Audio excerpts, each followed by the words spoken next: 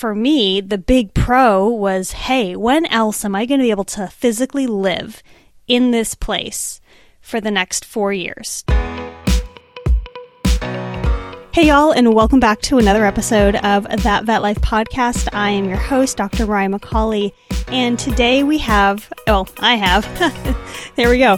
It's just a solo episode. I'm so used to having another guest that I just automatically said we, but it is just me, myself, and I here today, and today I am ecstatic because I am devoting this entire episode to one of the countries that I have just fallen in love with. I left part of my heart there when I left a few years ago, but to dear old Scotland. Yes, if you did not know by this point, I graduated from the Royal School of Veterinary Studies in Edinburgh, Scotland, and that is where I earned my veterinary degree. And I'm always getting questions about what was it like to study there, and I'm always thinking, man, that's a really broad question. Do you really mean to ask what was it like? Because I just go into a full-on story time about my time there. So I decided to turn that into an episode. So I'm going to cut the intro right here, and we're just going to jump in. All right, let's go. Oh, goodness. I had to take some time to prep for this episode because there are so many little nuances about Scotland, about Edinburgh in particular, because that's where I earned my degree from, that I had to make sure I organized myself, or else we would be sitting here, or at least I would be sitting here recording and talking to you guys for absolutely hours. So in an essence, to try and just give you the bullet points, I have a list in front of me. We may or may not stay with the plan, as you know me. But starting this episode, there's only a few things that could make this absolutely perfect, or at least in this moment. One of them would be to have a nice cup of tea in front of me, a nice cuppa. But quite honestly, it is way too hot where I currently live to have a good cup of hot tea. So instead, I have a sad cup of ice water next to me. Yippee skippy.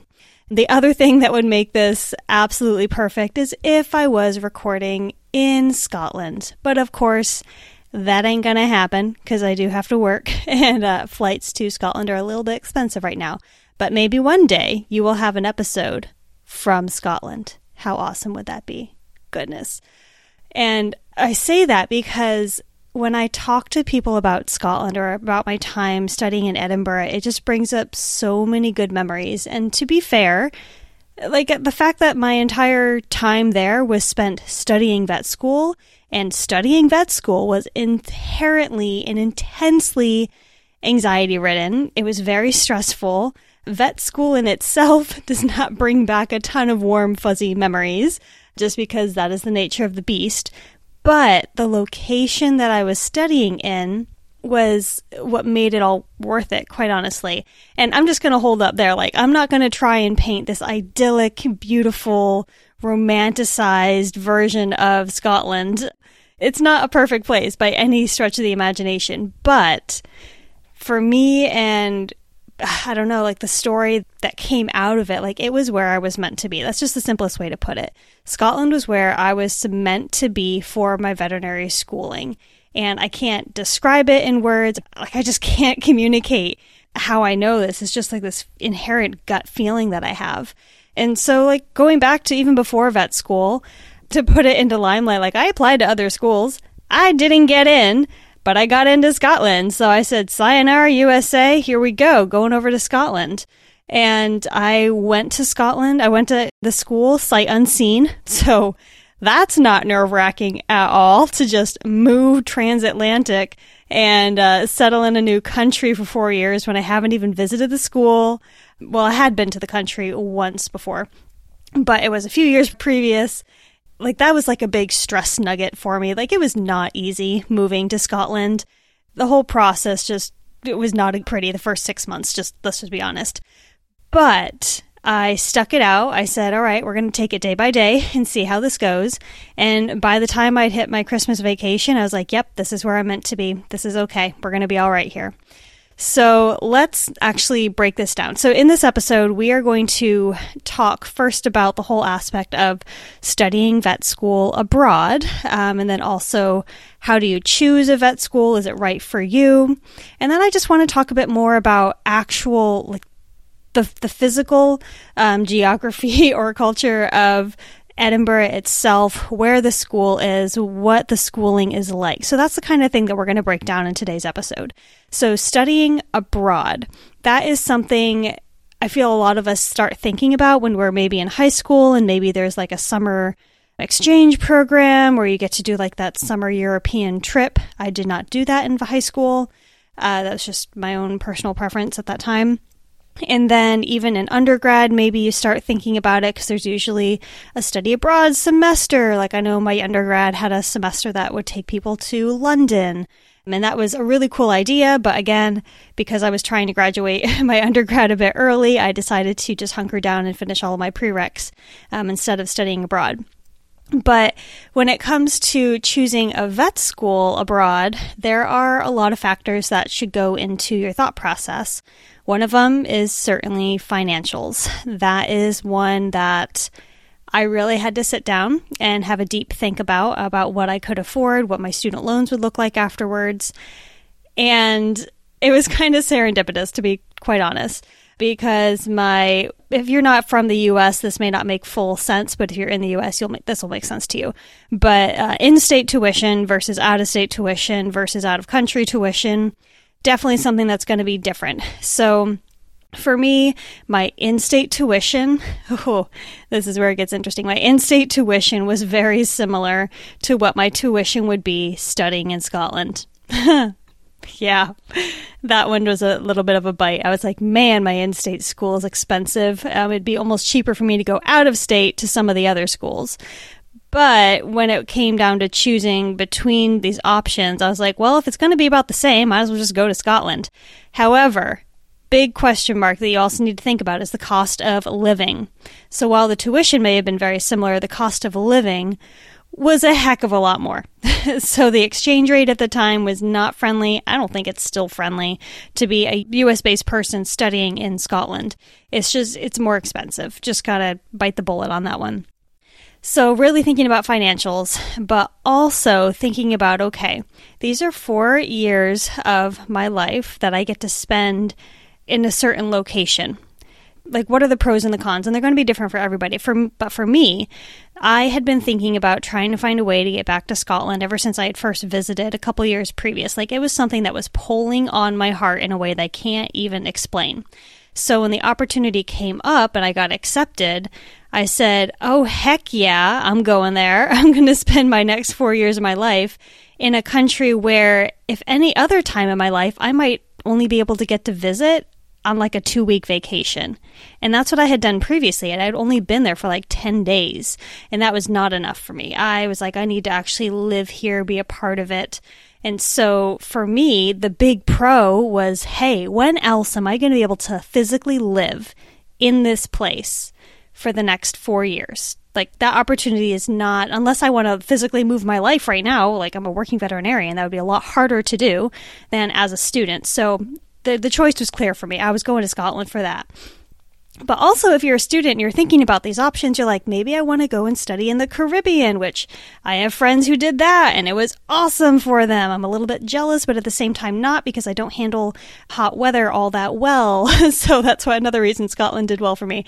But for thinking about studying abroad, it's also this question of, you're going to get these experiences, you're going to get to be in these cultures that are so different, potentially, from where you grew up, and the value that has on your development as a human being, as a communicator, as a veterinarian, like, that is indispensable. Like, that is an opportunity that if you get it, you should take it with both hands and go after it.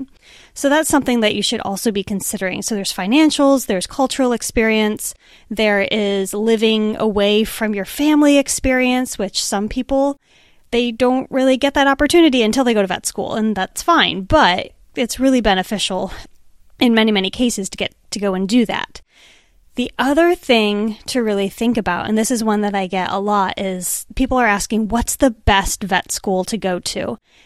And sure, yeah, you can look at the rankings and you can say this school was number 5 in the international rankings, or this school made it into the top 10.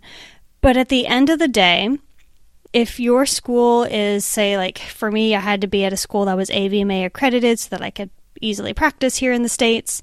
So looking for those kind of credentials to be like, yes, it's a vet school that's recognized in many locations, that's a good thing.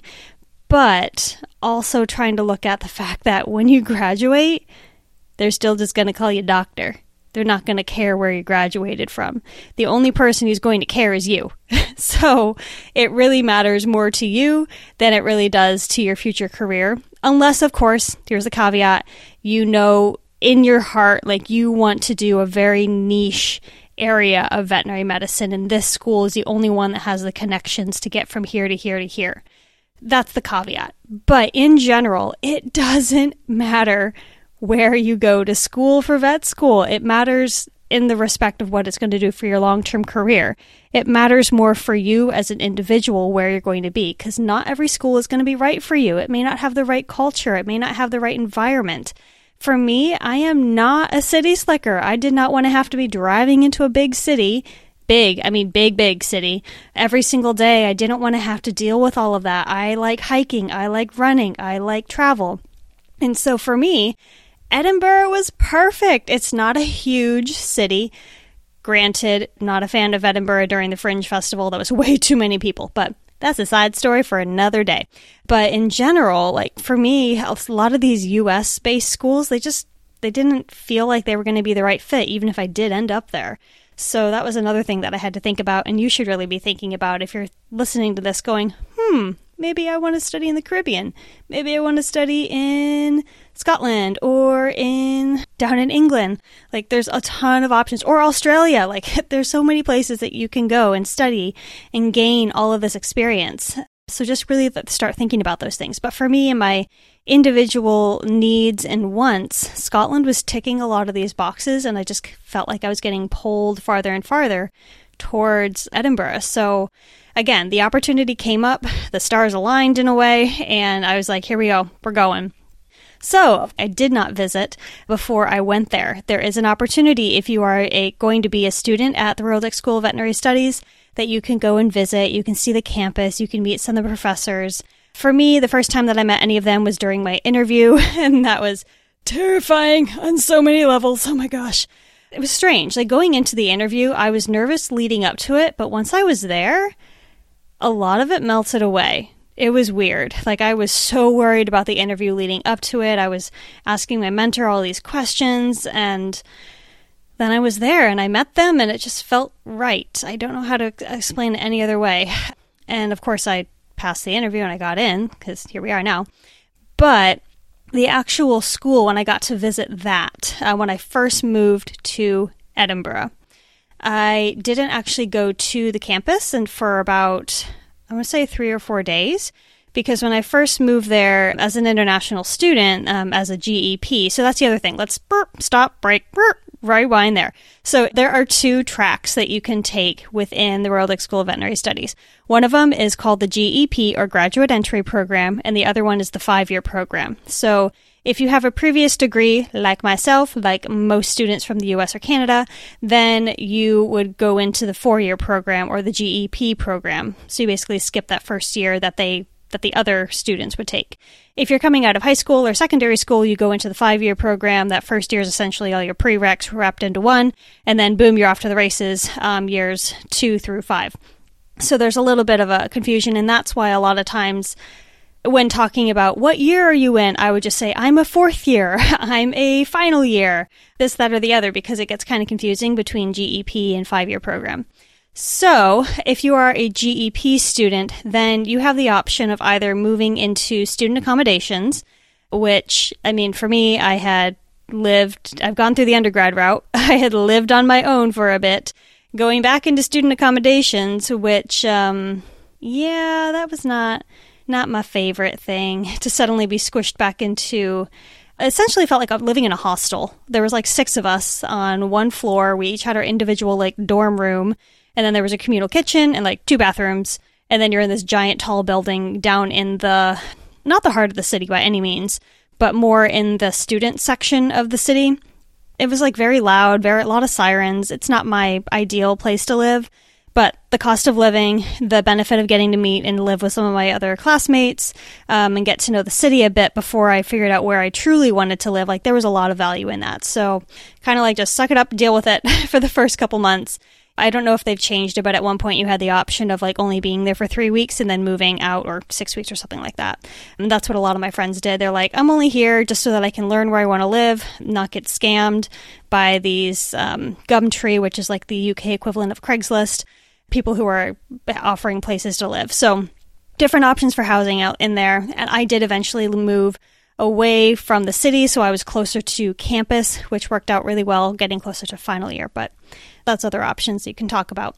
So yes, moving to the city, kind of getting to know where everything was, visiting the actual campus, that came a few days later after I'd moved in, had gone through some of the orientation stuff, and then they bussed us out in like a private bus the first 2 weeks as we're getting our bank set up, getting our phones set up, getting our bus tickets set, like bus passes set up, like all these different things that you have to do when you first move. And so they would private bus us every single morning out to campus to have our classes and then come back. And the first time that you really go out of the city on these buses, like first off, the bus system compared to other places in the US or else places in the world, the Edinburgh bus system is top notch. I mean, some people have different views on that, but I was very impressed, quite honestly. And between the buses and the trains and the planes, it's in the walkability of the city. Like, it is a really easy city to get around. The harder part is actually getting out of the city to the campus, but there are buses that go out there multiple times a day. So options are available. So you drive out of the city and suddenly you leave the hustle and bustle away and you start to see the Pentland Hills. You can see just like it just rolls and it keeps on going and it's gorgeous. And then you're passing sheep fields and then you get out to the Easterbush campus and it's like it is a proper campus. Like they spent a lot of money on this place for good reason. Like it is top notch, the kind of care that they provide and the level of education that they provide. And there's a lot of subtle nuances that they built into it based on the other two locations that the school had leading up to this current facility. And so as you roll up, of course, you're driving on the left side of the road. You have Roslin Institute on your left, and that is the research institute that, if you remember Dolly the sheep, 1996 is when she was born. She was basically developed in the Roslin Institute, which is now sitting on the left-hand side of the campus. On the right-hand side of the road is the actual teaching building and the small animal hospital. And then still going back on the left side, you have the farm animal and the equine hospital, which the equine hospital, chef's kiss. Oh my gosh, they just rebuilt it. It makes you drool if you want to go into equine medicine. Just compared to what the building was before and then other facilities that I've seen, it's pretty top-notch, to be fair. If you want to go into equine medicine, highly recommend. So, visiting the school, fell in love, love the setup of the whole place. They have so many different areas. Like, there's basically 2 main lecture halls in the building, and then there are a bunch of smaller classrooms that are out there, and then there are the clinical skills lab, there's the library, there's a lot of study space that is built into the facility, because obviously you can't just, it's really hard to go to class, go home, go to class, go home. Like, it's really hard to do that. You're basically, once you're at the campus, you're there for the day. Just kind of deal with that. Because otherwise it's a 40-minute bus ride back to the city where everybody typically lives. So that's like one of the big downsides is the length of time that it takes to get there. But location-wise, the campus is actually situated right at the foot of the Pentland Hills, which are these hills, for lack of a better word, that are just gorgeous. They're amazing for hiking. If you have a good chunk of time and you're like, I'm actually not going to study this time, you can go and hike up into one of the Pentland Hills between classes and come back. Like, that is a thing you can do. I have friends who have done it. One of them, who's a little bit crazier than me, would actually go and run them. I'm not that crazy of a hill runner, so it was not something I did. But anyway, it's something you can do. The option is available. So that is the campus in itself. Like, it's gorgeous. It's amazing. I do love it. It's far away from the city. That's a big downside. But if you're looking on a map, you basically go to Pentland Hills, Midlothian, and then another little side tick is, oh gosh, the name of the movie is escaping my brain. But anyway, Roslin Chapel. I'm thinking Angels and Demons, but it's the book before it. Why can't I think of it? Oh my gosh, this is embarrassing. Anyway, Roslyn Chapel is right around there, and that's where they filmed for the movie that I can't remember the name of. Oh my gosh. Oh goodness, but that's not what this podcast is about, so you can go look it up yourself. So that's where it is located. It's south of the city. So then let's go back and look at the actual history of the school a bit more before we talk about the studies. And the Royal Dick School of Veterinary Studies was founded by William Dick. There is a statue of him holding a horse hoof in the new building if you wanted to see what his face looked like. It was founded in 1893. Initially, it was on Clyde Street, which is down in the heart of Edinburgh City. And then in 1906, it moved to Summer Hall, which is this gorgeous, gorgeous building. And that's where the school was. They did a lot of medicine there. And side note, when they were developing the new vet school, they had a specification for the path lab, basically when they were bringing in like a dead animal to do an necropsy on. The doorway and the crane had to be big enough to bring in a giraffe because they tried to at Summer Hall and they couldn't fit it through the doorway. So, fun side story for you as to why it's developed the way that it is. And then Summer Hall was, they outgrew that with a number of students that they were basically bringing in. And in 2011 is when the Easterbush campus officially opened. And that is where I studied. So Clyde Street, Summer Hall, Easterbush. Summer Hall is still there if you wanted to go and visit. It has been turned into, for lack of a better word, hipster distillery arts and craft, not arts and craft, oh goodness, arts facility. I don't know a good way to describe it. Someone else probably has a much better, much more appealing way to describe it, but it's gorgeous. I love to go and visit. There's a pub in the back called the Royal Dick, and basically one of my favorite drinks there is just a G&T. They put an elderflower tonic and a slice of grapefruit in it. It's very basic, very refreshing if you have to order a drink from there, but they also do some really great food. The rugby team that I was a part of for the vet school, we would go and have our match teas there afterwards, and it was just a really great place. And ironically, well, not ironically, but well situated. It was like right behind where the student accommodations were that I stayed in my first year. If you were trying to figure out my path through the city, that's kind of creepy if you were. But that's Summer Hall. You can visit. It's gorgeous. It's right next to the Meadows, which is this big grassy area with beautiful cherry blossoms that bloom every year. And it's just very picturesque. If you look up pictures of Edinburgh City, you are bound to come across photos of that area. And oh gosh, it brings back so many good memories just thinking of like walking through all of these things with you guys.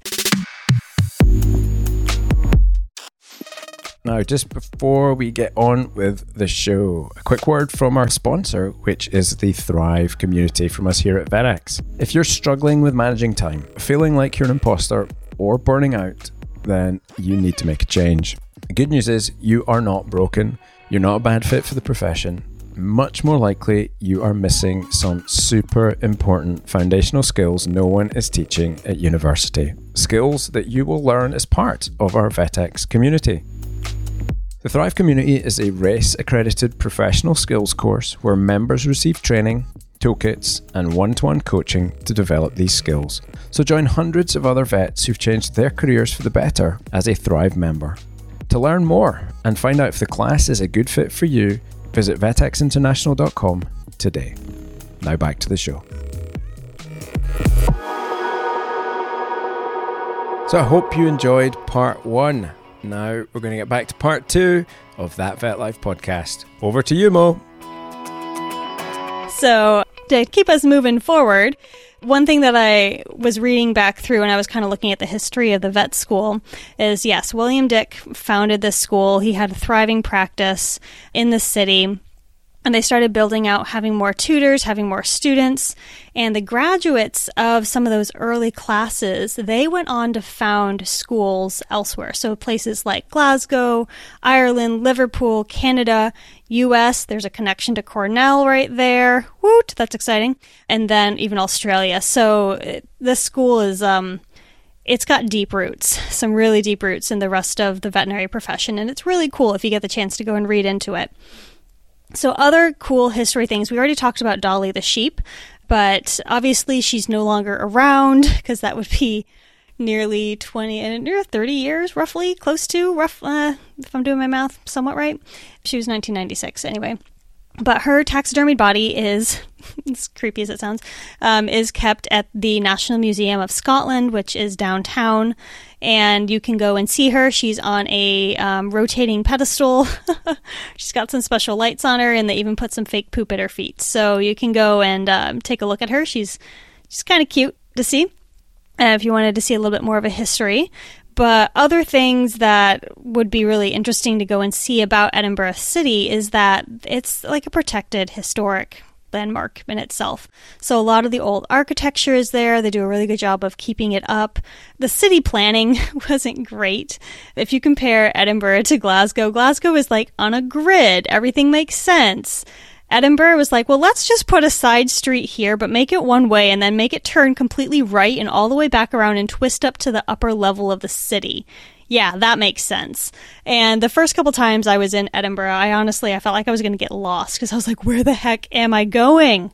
Yeah, it's once you get to know where you're going, it does make sense. And that allows you to find some of the lesser tourist, less visited by tourist sections of the city, because everybody knows about Arthur's Seat, Holyrood Park, the Crags, the castle, going up to Calton Hill, the Princes Street Gardens.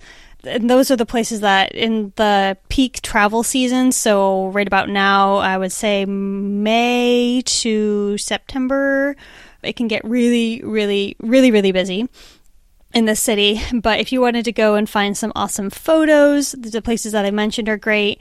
Going down through the Vennel, which lands you in the Grassmarket, looking up at the castle. Mary's Milk Bar is just to your right as you come out of the Vennel. Amazing gelateria. Cannot recommend it enough. And then I never actually made it to there, but a lot of my friends with the Royal went to the Royal Botanic Gardens. You can go up to Leith. If you've been on Instagram, then there's like My Little Edinburgh, or there's another one that I can't remember the name of. But they also photograph like Circus Lane quite a bit. And there's just a lot of cute little side streets. The people of Edinburgh are honestly very pleasant, very nice, at least compared to Glasgow, which I don't want you to think that I'm hating on Glasgow. It's just a different culture. It's different people.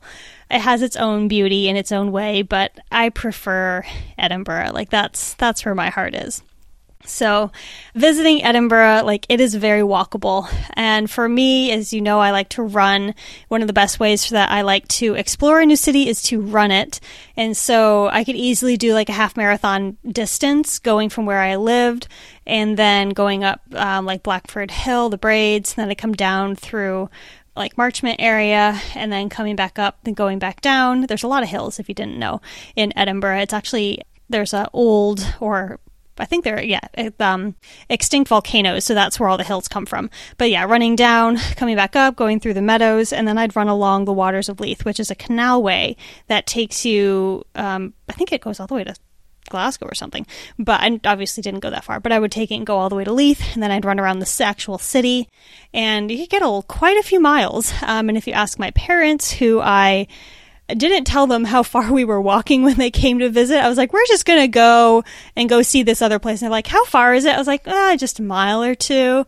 And then the next time they'd be like, how far is that next thing? Oh, it's just a mile or two. And by the end of the day, I'd made them walk 10 miles. I'm so sorry if you're listening to this episode. I didn't mean to make you walk that many miles. But again, it's a very walkable city. You can get around without too much issue. I think on those days we only used our bus passes to get from where I lived to the city and then back. The rest of the time we walked or we took a train out to farther towns. So that is a quick, and I mean quick, rundown of the city, places that you can visit. I mean, you have to do things like go and see sunrise on Arthur's Seat. You have to go to Edinburgh Castle. And you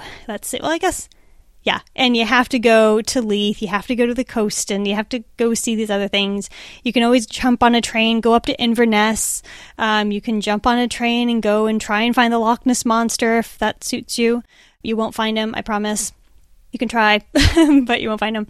Then you can also jump on a train and go all the way down. Like you can honestly take, I think it's like a 4-hour train down to London. Everything is so accessible, and it's comparatively, if you look at the size of the UK, it's very small compared to the United States.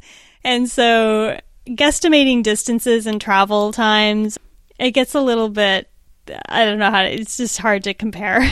Suddenly you're like, everything is so close together. But that's just because it is truly a lot closer together. So that is the city.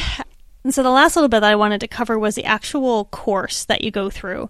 So we talked a bit about this difference between the GEP and the 5-year program, but actually going through what happens. So for me, my experience is with the GEP program, so that's what I'll speak to.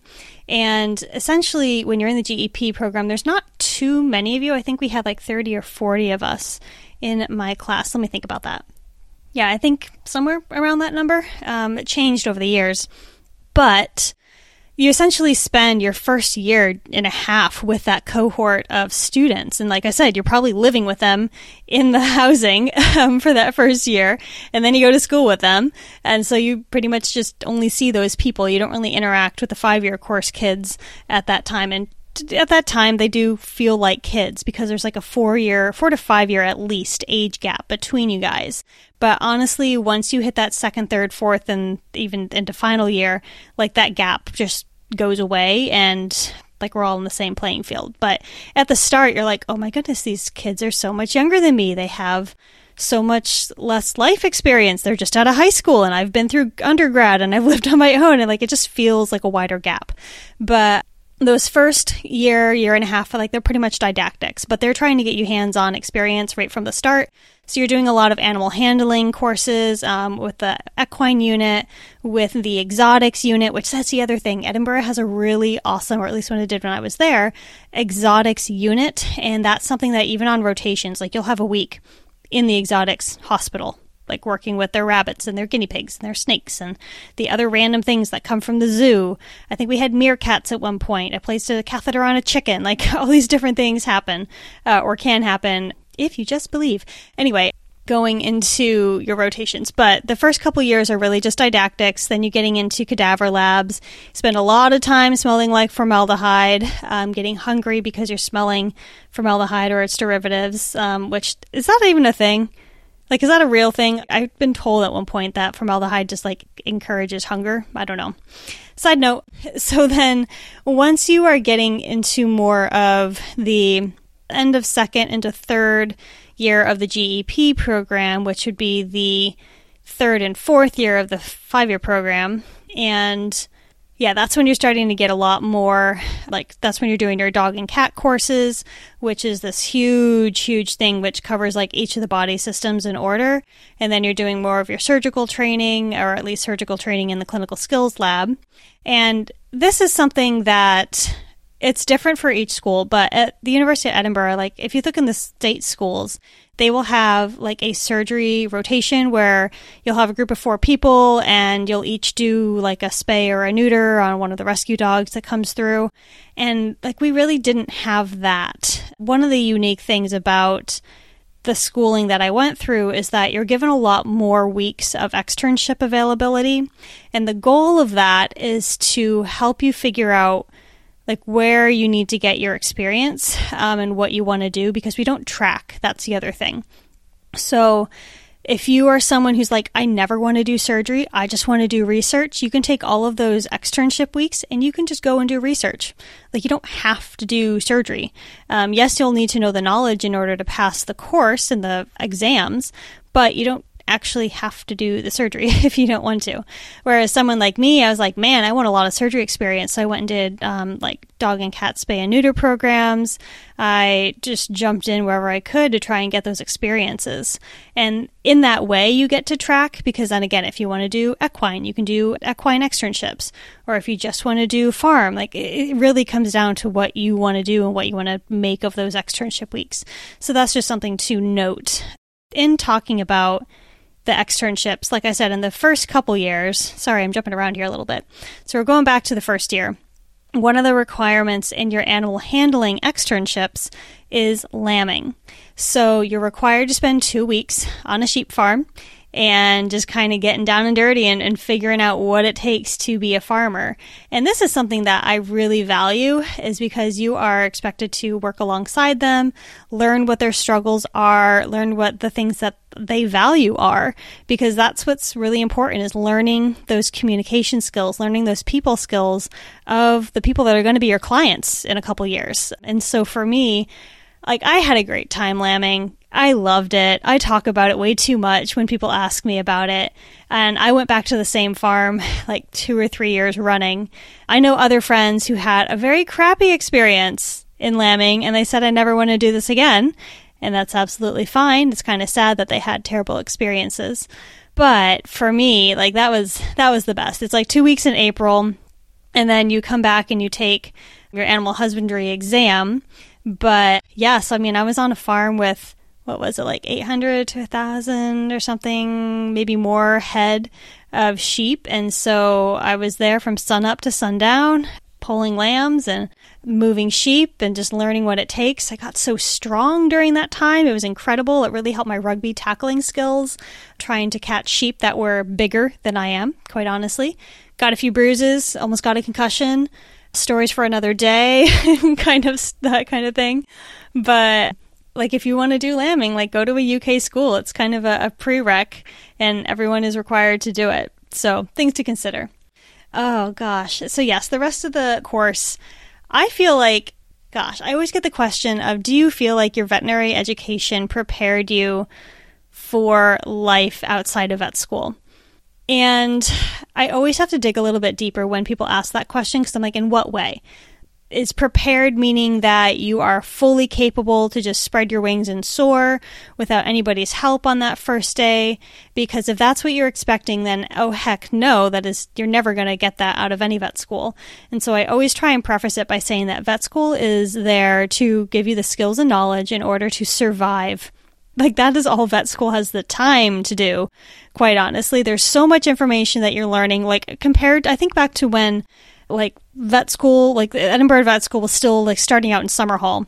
So we're talking, like, the beginning of the 1900s here, like 1906. And the level of knowledge that they had available to teach is minuscule compared to the vastness and depth of knowledge that we are now required to understand across all species, because again, we don't track. So, and also back then, they were really just focused on farm animal. So nowadays, like, there's so much information that you need to learn, and then we're also focusing on the financial and the communication and other clinical skills that you have to learn. And so, no, you're not going to be prepared when you graduate vet school. Do I feel like I was set up for success? Yes. Do I feel like I was given the basic knowledge and skills to know where to find information, how to ask questions, how to figure out and find answers to the questions that I was given? Yes. So in that aspect, yes, I do feel like my veterinary education prepared me for life outside of vet school. That's always a question that you can't just answer straight out. You have to kind of dig into a little bit deeper and give a little bit more definition to. My favorite courses, I feel like I really enjoyed learning about soft tissue surgery, internal medicine. That was my jam. And then a little bit of theriogenology. Like, that was pretty cool. But that was mostly because I had come from doing an internship in equine medicine before going to vet school. So I felt like I had a little bit of a leg up in that area. But in general, I think internal medicine and surgery and small animal was really my area. The more challenging sides of vet school, let's see.